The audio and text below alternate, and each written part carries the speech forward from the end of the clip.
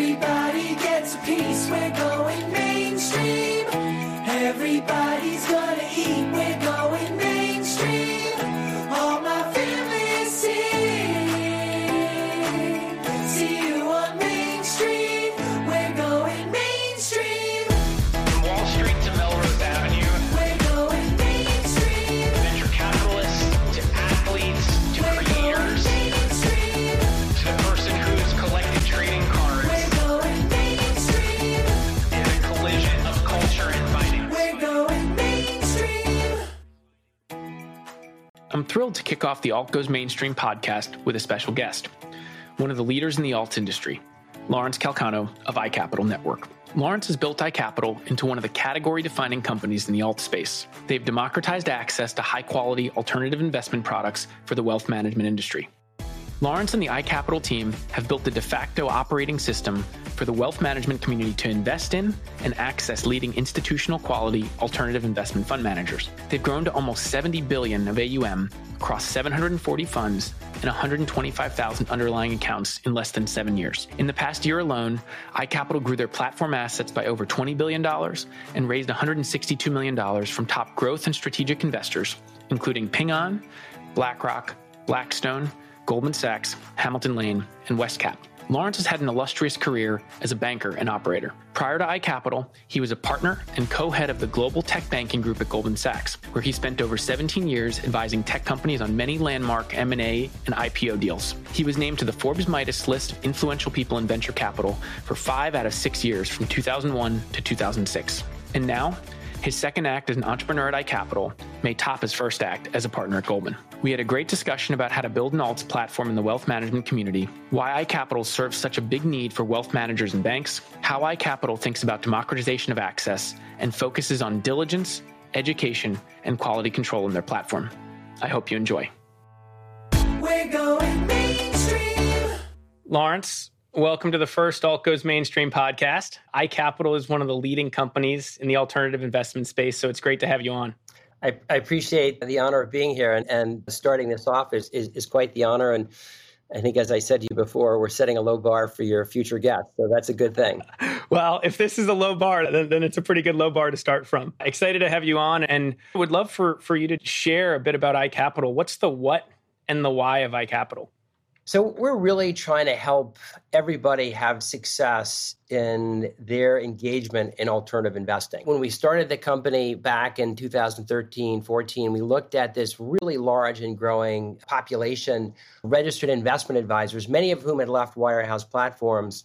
And in leaving those platforms, they didn't really have access to alts in the same way. They didn't have the thorough, thoughtful diligence that the wirehouses were providing. They didn't have the operational support, which is so critical in these kinds of investments. And so in that context, we felt like we could really provide a solution for those advisors to be able to offer the institutional quality, kind of top shelf, first quartile, alternative investment managers to their clients. And that was really the beginning of the road. And as we got into it, I think one of the really exciting things is we stepped back and we realized there's a whole infrastructure that needs to get built. This was an asset class that was really completely manual, even at the wirehouses to a great extent. And so we could come in and create automation which would allow this whole process to be much easier. We would give advisors and their clients access, and we would also enable the GPs, who are obviously a very important part of this, ecosystem, to be able to reach a very fragmented universe of independent advisors. And that's really been the driving motivation: create automation, create ease of use, create access, and give everybody a chance to have great success in this asset class. So then you talked about both GPs, you talk about advisors, their end clients. How do you think about your customer and who are your customers? To a great extent, all of those folks I mentioned are customers. We are a B2B business, so we're focused on helping advisors achieve success for their clients in the asset class. And on the GP side, we're focused on giving GPs the automation to access this very fragmented universe of investors. If you go back, alternatives have largely been an institutional asset class. And so GPs were used to facing off with one investor, CalPERS, that would write a $500 million check or make a $500 million commitment to their fund. And so technology was nice, but not really needed. And now when you're a GP facing off against investors that might write $100,000 tickets, all of a sudden you might have thousands of them. So technology was really critical to be able to process that. So we provide the GPs with all the technology and oversight and management to deal with this channel for them, which is newer. And we also provide access and distribution as well when the fund goes through the due diligence process that we offer. 10 years ago, this may have been something that might not have been possible because investors may not have wanted access to alternatives, or there may, from a regulatory perspective, may not have been able to get access. What were some of the things that made iCapital possible, and why did you decide to build the business the way you did at this point in time? It's a great question because others made different decisions. Our view was it wasn't just about diligence, which we provide. It wasn't just about distribution, which we provide. It wasn't just about the ecosystem and the technology and the processing, which we provide. It was really about all of those things. And we believed that the right answer for the industry and for the company that we thought could really serve the industry was to build an end-to-end solution. And that means everything from all the curation up front through the diligence, the sourcing, the education, which is so critical to this asset class, and then all the technology to process the subdocs in whatever form they come in, and then to manage the life cycle, which is quite different than a stock or a bond investment. There are capital calls, distributions, quarterly reports or monthly reports. There are redemptions in the case of hedge funds. Being able to automate all of that and help the advisor offer the products that they thought were suitable and appropriate for their clients, but not have to invest in the full infrastructure to be able to do that. So we thought that was the winning solution for the industry. And as we've gone on, I think our view on that has only been further solidified. We hear from different folks. We hear from GPs. We hear from bank platforms. We hear from independent advisors, independent broker-dealers about what they need. And because we invested and built all of it, we can provide solutions, and we just do it on a modular basis. So if somebody doesn't need a part of our solution, we turn that off.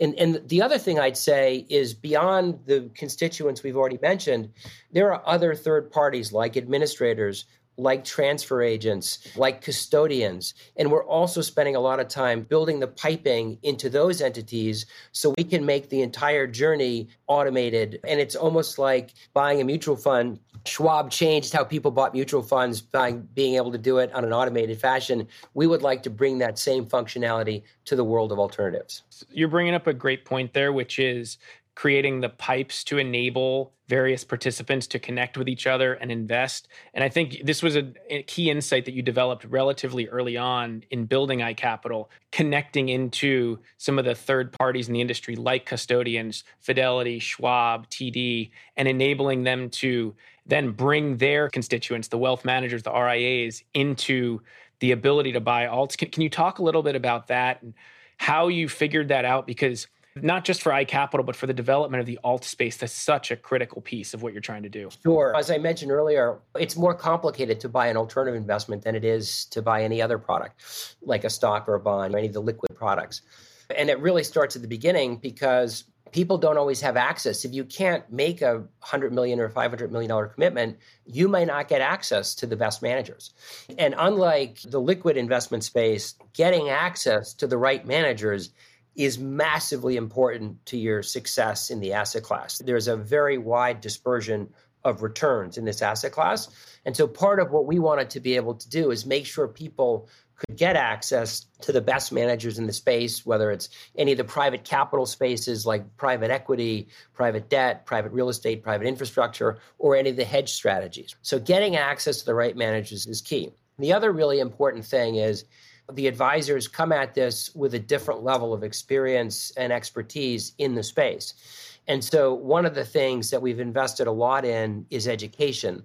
And that's an ongoing journey. We just recently acquired a company that built compliance and education products for the marketplace that will complement some of the other things that we've already built. And we think that's really, really important. And by the way, that's important for all the players. When you talk to GPs, when you talk to advisors, when you talk to the custodians, everybody is focused on how to create an educated infrastructure So we think we have a lot to play there. And so when you play out the different components that we bring to the table, really everybody has an interest in making sure that people are learning about appropriately these investments. They understand how they fit into the portfolio. These are generally very illiquid investments compared to other investments people might be more used to making. So they have to understand that. They have to understand where it fits into the portfolio, how it fits into the portfolio. And so there's a series of things that we're focused on investing in to, as I said, help everybody have a successful journey in this asset class, whether you're a general partner or an advisor serving clients or any of the other infrastructure providers. We're trying to help this whole ecosystem move forward. And I think if we do a good job at that, all the people that we work with are going to have great success. And as I say to our company every day, if our clients are successful, our success will follow. So you bring up the point of education. Let's step back and look at the 40,000-foot view of that. Why is education so important to the investors in this who are thinking about investing into private market assets? Sure. So these assets have a number of characteristics that are just different than characteristics investors might be used to or advisors might be used to advising on. I mentioned liquidity before.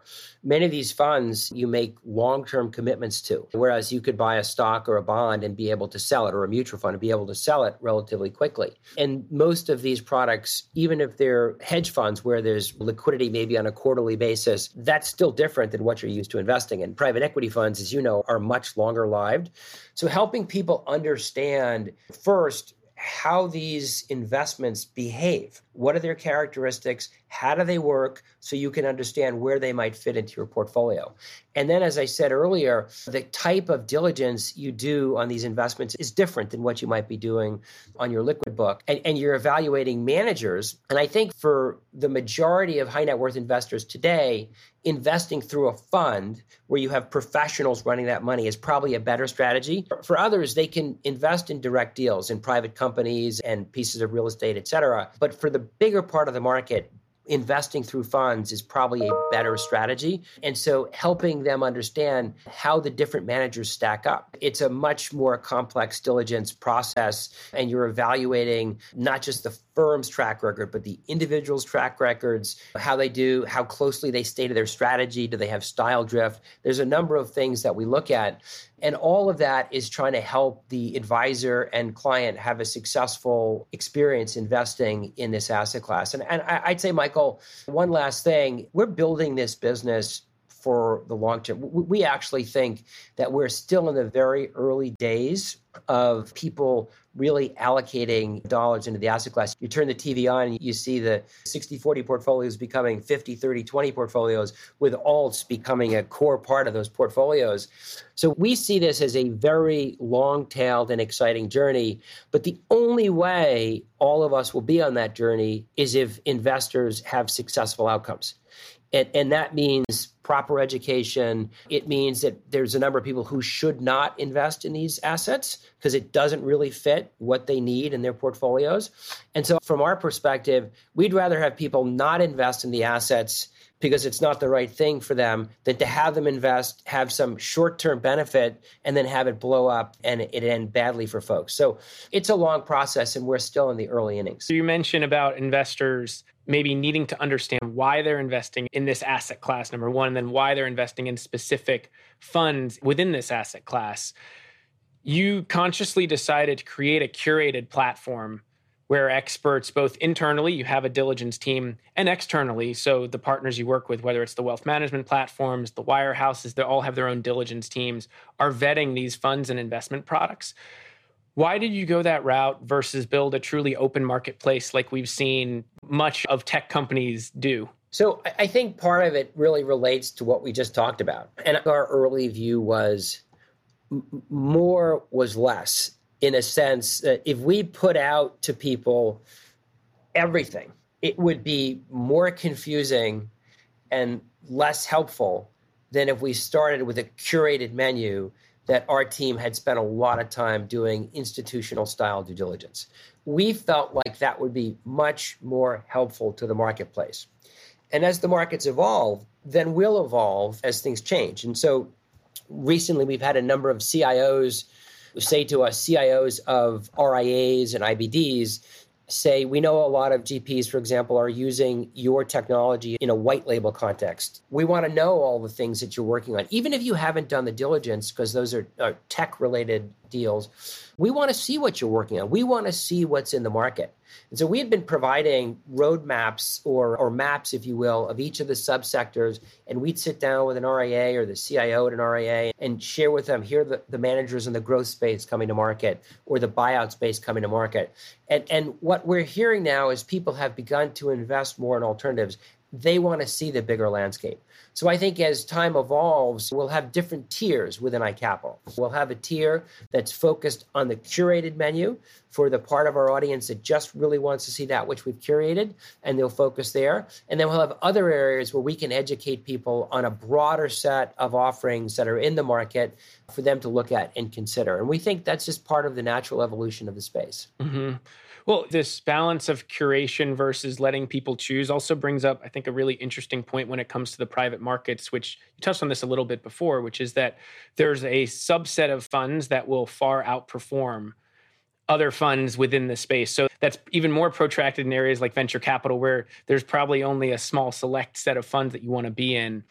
So walk us through some of the ways in which the private markets are so different from the public markets and how people may be used to thinking about investing. I think if you go back and look at the history of the public markets, the number of companies that you can invest in the public markets have shrunk pretty dramatically. I think we're sub 4,000 public companies in the United States today. And yet there are, north of 100,000 private companies that are exciting investable companies. And so the private markets allow you to get access to a much larger universe of companies. And we all see what happens to the FANG stocks, the sort of handful of stocks that get all the attention. It's just a more limited universe. But when you go to the private sector, and this is why, again, we say it's probably better for people to invest through funds, because those funds are doing the work, they're canvassing the marketplace, they're doing the diligence that they can do with more detailed information than maybe an individual investor can do on their own. So we think investing in the private markets gives people access to a much larger universe of funds. And I think if you look at the data, Cambridge has published many studies on this, the returns to private market investing have on a consistent basis outperformed the public markets. That doesn't mean that in a given 6-month or 12-month period, the public markets might have a big run, but over time, over 3, 5, 10, 15, 20 years, the private markets have outperformed. So we think there's definitely a place in the portfolio for private assets for folks, and even hedge funds as well, which provide protection, defensiveness, uncorrelated investment alternatives for individual investors. We've talked about the LP side, so providing access, which you're doing in a variety of ways. On the GP side, why do they want access to the high net worth and wealth management communities? There's a lot of dollars in this space. It's a multi-trillion-dollar market. And these funds have historically, as I said earlier, targeted offerings to institutions. And the reality is that there are no new pension funds being formed these days. And so it's a way for them to get access to a larger marketplace to offer their products. And so that's a big driver to be able to attract new investors to their strategies. And it allows many to offer additional strategies. Maybe if you're a venture investor, you see enough to be able to, then offer growth strategies, or growth investors that then want to offer buyout strategies. And so having access to a larger marketplace allows them to grow their business. I would just say, Michael, though, I think at the end of the day, this is where this sort of diligence piece becomes really critical. And I think really helping GPs come to market, you present it in the right way with thoughtful research and diligence, which we share with investors, so people, again, know what they're buying and know the relative strengths of the different managers. You could be an amazing growth fund manager, but not be a great buyout manager, or a great growth manager, but not be a good venture manager. And so part of what we're trying to do is sort that out for folks. And I think as we do that, we're doing a service to both the LPs, but we're also doing a service to the GPs as well.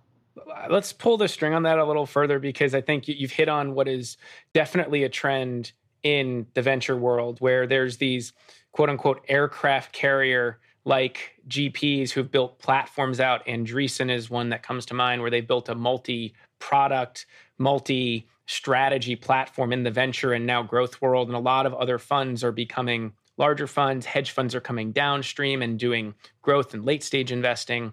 So I'd love for you to talk a little bit more about what you just said about GPs realizing that they can access a broader universe of capital and then maybe expanding their offerings of different strategies as a result of the fact that they now are opened up to this whole new channel of investors. Yeah, look, I would say this was happening before the introduction of, GPs into this high net worth marketplace. This is not a phenomenon that's uniquely enabled by this strategy. So just to be clear, GPs have been expanding their investment mandate, within their institutional marketplace for many, many years. And so this is a continuation of that vis-a-vis the high net worth channel. But like anything else, just because you're good at one thing doesn't mean you're good at something else. And so I think the burden on these managers that do this is to go out and make sure they're bringing in the right people to be able to, demonstrate a real experience set in the new asset class they're investing in. And I do think that for many of the investors, not to comment on one manager or another, but many of the firms that have been around a while have developed very good reputations. And the way to continue those reputations as they expand their products is to bring in people with great experience so that what they've provided in venture returns, they're able to, emulate and replicate it in their growth strategies or their buyout strategies. And so I think that's the key thing. It's one of the things we're looking for all the time when we deal with managers like this is to make sure that their skill base is every bit as profound in the newer area they're going into as it was in their old area. And let's now circle back and talk about the LP side. So are LPs demanding access to alts from their advisors, to the end clients, the high net worth individuals? Walk us through their thought process and how much they're demanding alts to their advisors. I would tell you, I think this is continuing to grow. We see this in the outreach from advisors who maybe historically have been less involved with alts, but are now having a lot of their clients asking them about being able to provide alternative investments for them so that they can build out the kind of portfolios they want to have. And so I think it's a growing trend. There are already a number of obviously very sophisticated advisors that have been offering alternative investments. The wirehouses have been offering alternative investments for years to their clients quite successfully. And they've obviously invested in significant due diligence capabilities as well as the ability to bring in the core managers. And so I think this trend continues, and it's for the reasons we talked about earlier: returns, diversification, et cetera. And just like institutions have funding gaps or future gaps, so too do individuals in terms of what they're saving for and what they might need to have in retirement, et cetera. So I think a lot of the same trends are driving the individual need for these assets, but they need to be educated. The institutions have lots of folks doing the work, and the advisors need that same support system to be able to provide the best of breed product to their clients. And do you think that advisors who provide alternative assets to their clients end up either attracting more clients or keeping clients as a result versus advisors who don't have those offerings? I think so. And obviously that not to make a self-serving comment, we have a number of advisors that have onboarded us explicitly because they believe that the wealthier investors need this. We've heard this from a number of folks where most advisors are trying to add wealthier clients over time, and those clients do demand to see alternative investments. And so we are able to provide, those solutions for an advisor looking to grow his or her practice. And so I think that's a trend. I think it's going to continue. And as I said earlier, I think we're going to get to a place where you're going to have an allocation to alts in most portfolios of folks. And the key is just making sure that the advisor and the client really understand, what, if any, alternative should be there, and then what types of alternatives. So there's lots of different strategies you can invest in. So making sure they understand the liquidity characteristics, the return characteristics, how they perform relative to the rest of the portfolio. This is another area where we've made a lot of investments in terms of building out products to help advisors understand how, if I add this alternative investment to a client portfolio, what will happen to the expected risk and return. And so helping advisors think about portfolio construction is, I think, the next really important thing that we're going to spend a lot more time on, again, in the name of trying to help people have successful outcomes with these products. So that's actually a really interesting point in terms of the future evolution of the industry. And you've seen now a lot of consumer fintechs rebundle. So they may have started in a certain area and then rebundle and add, whether it's lending or banking or savings or investing. You mentioned that you want to help advisors and their clients understand their total portfolio. Does this mean that you have to figure out how to get beyond the world of alternatives and figure out how to help clients understand their entire portfolio? I think we need to help people understand alts in the context of their portfolio. So I don't see us offering advice to people on what stocks and bonds they buy, but I do see us trying to provide people with the tools to understand how alternative investing impacts their portfolio. And I think that's a pretty important part of, what we're trying to provide as an alts platform, is helping people, again, make good decisions in this asset class.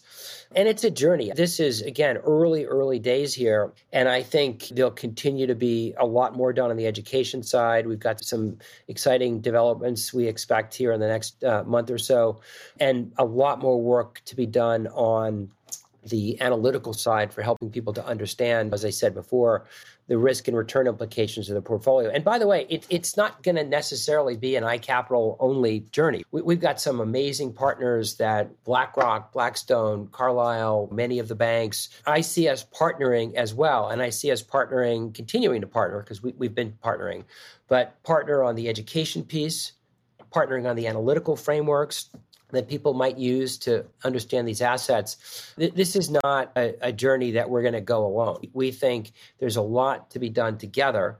And I firmly believe that the whole industry needs to and has to invest a lot in this educational component. Again, nobody benefits. There's a bunch of blow-ups with these assets. It doesn't do any GPs any good, certainly doesn't do the advisor and client any good. And it's certainly not good for us as well as a consequence. So I think the whole industry needs to invest in education. We're happy to play our part, both in terms of investing and delivery. And I think if people have a long-term perspective on this asset class, the odds of everybody having a successful outcome are that much higher. Mm-hmm. Well, you mentioned that you've had a number of strategic investors, whether it be banks or product manufacturers, or more recently, Ping An, an Asian insurance company, just led a $146 million round last year. Tell us why you've gone the route of bringing in so many strategic investors and why that's been so important for the business. I'm a huge believer in alignment of interest. And I think that by having a cap table with strategic partners, it creates a lot of alignment. And whether those are the manufacturers or the distribution platforms, we have aligned interest in trying to bring, the best to the marketplace. As we're more than half our company are folks focused on products and product development and so forth. And I'm talking about technology when I say that, really understanding the industry, what the needs are from the distribution side, whether you're a wirehouse, an IBD, or an RIA, as well as from the manufacturing side, whether you're a private equity fund, a hedge fund, et cetera. Understanding their unique needs allows us to actually build the products and services that really serve the whole industry. And so the alignment we've been able to create with these investors has been phenomenal. And look, they're incredibly smart. They're incredibly demanding. And so we got to be on our toes all the time. It's certainly a lot more work with this investor base, but it's well worth it. And I think that alignment of interest helps create, again, a higher probability of success in the ecosystem for all involved. Well, you've also partnered with a number of the large banks as a result of that, too. You've, in essence, taken on their alternative investment capabilities in some cases. What has that been the result of, and why would they want to partner with you instead of continuing to do this themselves? So the banks have been offering, as I said earlier, alternatives for quite a while to their clients, and they've been doing it largely with a manual infrastructure. And I remember having conversations with the various folks who run these alternatives businesses, and they all want to grow the businesses. Just like we talked about 60-40 becoming 50-30-20, they would like to grow these businesses. And when you read the various CIO reports at the banks, they're all calling for a greater alts allocation. And so a lot of the banks are stepping back and saying, what's the right way to scale the business? And I think in many respects, the answer is automation. And so we've provided that automation really to the industry. And I think to a great extent, a number of the industry participants like the fact that there's a gathering around a platform that they can rely on, like the market relies on the NASDAQ or the New York Stock Exchange, having an alts infrastructure that they know is getting significant investment, is focused on, IT security, focused on functionality, focused on all the things that they focus on, and they're all using, I think gives them comfort that this is being built out the right way. So we're focused on that. And we think as we build this out, they can scale their businesses using that automation that they probably would not be building internally. So we think that's really an exciting opportunity. And again, it creates really high alignment of interest between those banks and ourselves. Well, you mentioned NASDAQ, you mentioned NYSE. Equities went through electronification as that market infrastructure improved. Fixed income went through that as well.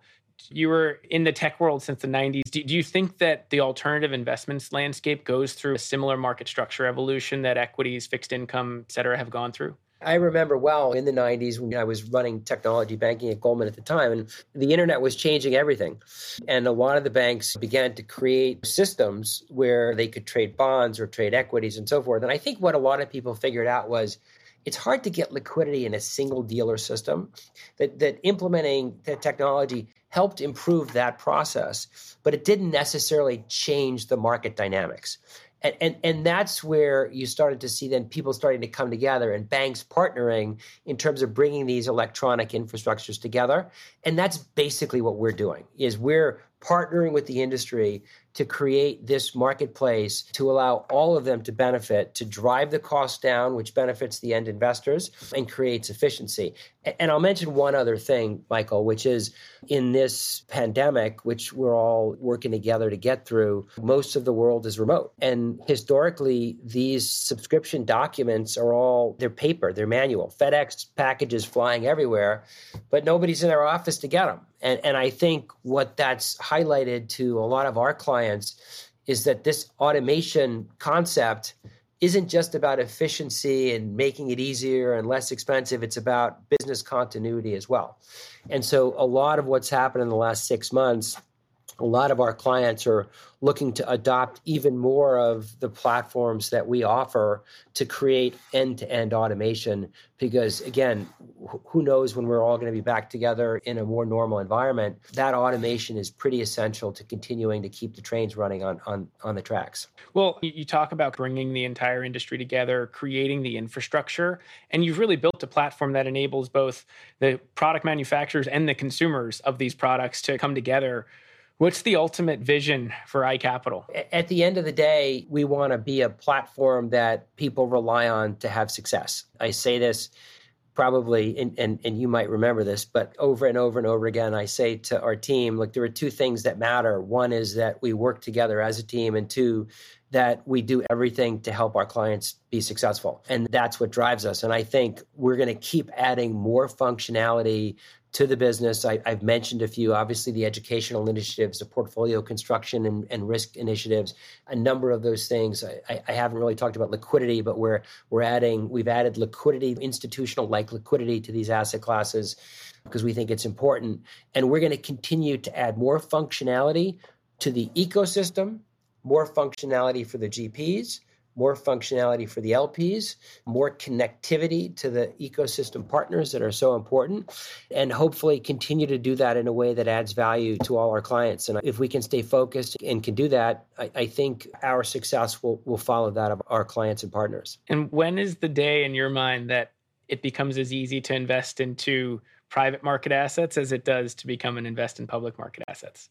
I think we're a little ways away from that. You got to pull the whole ecosystem together. So I think there's a lot of work to do. And there's a process of getting from nowhere to somewhere. And it involves everything from recognition, I need to do something, then the ability to do something, and then the implementation. And so I do think we have more work to do. But I think every day we're making it easier. And I think our clients today, and I think about our large bank clients that have already achieved great success by bringing all their alternative investments in one place. I think of what we're doing at UBS and Morgan Stanley in bringing their investments in one place so their financial advisors can literally see all the investments they've made in one place, improvements we've made on the front end from the perspective of their compliance processes, their education processes, their sub-doc processing processes.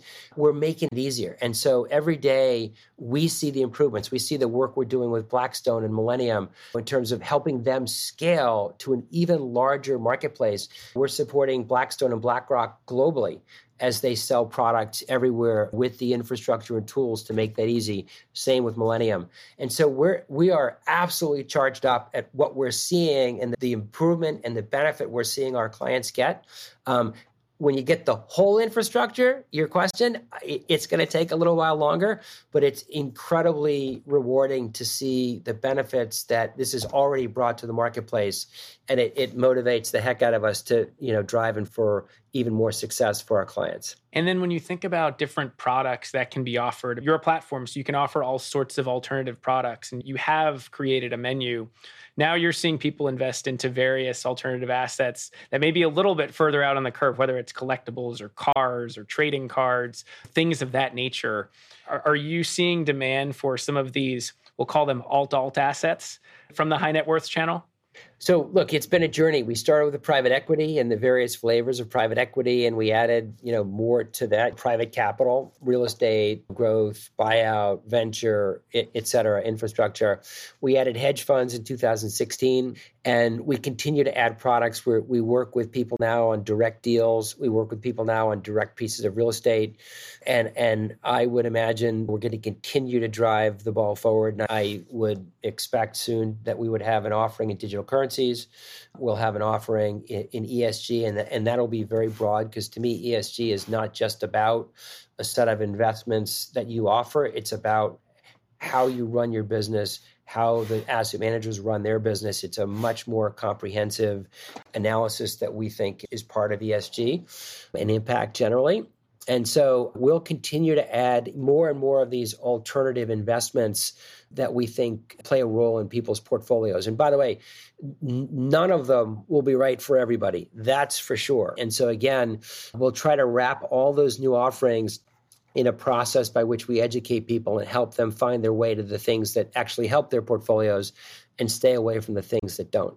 Yep. Well, you built this platform to be able to do that. And as long as the assets are vetted and high quality, then there's no reason why, once you built the infrastructure, you can't offer all of those things. Yes, just on iCapital, you raised this large round of financing. Talk a little bit about that and what this means for the future of iCapital. When you think about our assets, they're long-lived assets, as we talked about before in the context of liquidity. And so it's very important for our partners to see us as being incredibly well-financed with a very strong capital base from very strong investment partners. I think we now have a very strong capital base. That financing was very helpful to that. We've continued to make acquisitions that fit into the service offerings that we want to add. And so that financing helps with the acquisitions we might make. And so we feel like we're well positioned for our continued growth.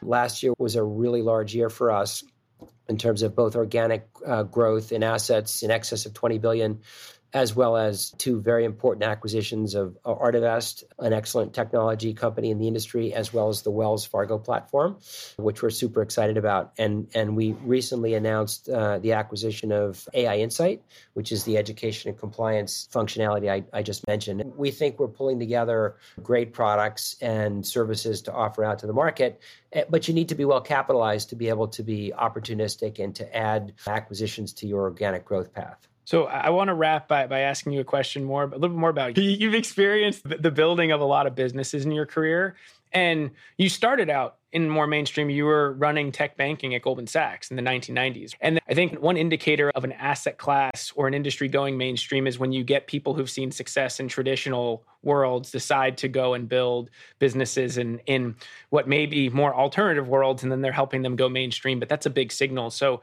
What are some of the unique challenges you've seen and gone through in building a company that's pioneering a new way to invest after seeing so much before all of this? We operate in a highly regulated environment. We're regulated by FINRA. We're regulated by the SEC.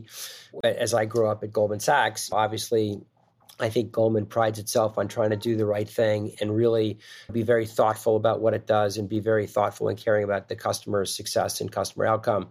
And as we've grown iCapital, I think one of the things we've been very focused on doing is bringing in people with very significant experience base and track record at other successful financial services firms. And building a team of people with a lot of experience is exactly what you have to do. And I think sometimes entrepreneurial companies, they don't always go out and get the experience base that you need to get. And we've tried to be very balanced around bringing in outstanding technologists, people with great entrepreneurial background to come in and to really bring that feeling and that experience. But we think equally, if not a little bit more important in our case, is to bring in people with great track records at Goldman Sachs, at BlackRock, at Blackstone, at Credit Suisse, at Morgan Stanley, et cetera, so that our clients know that we've walked in their shoes, we understand what their issues are, and the management team is thoughtful about trying to provide those solutions.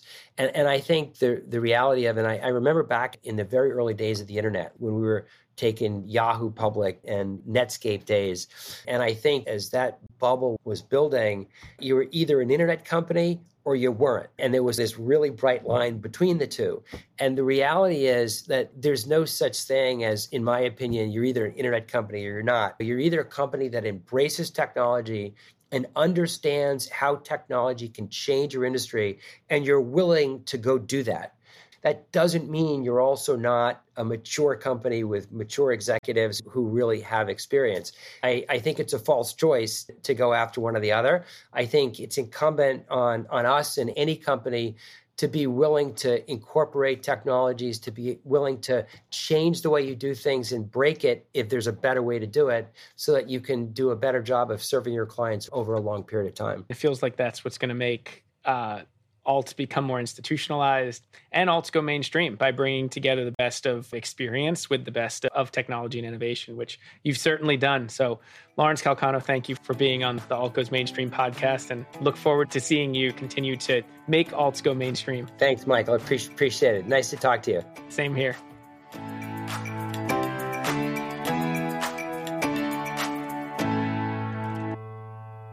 We're going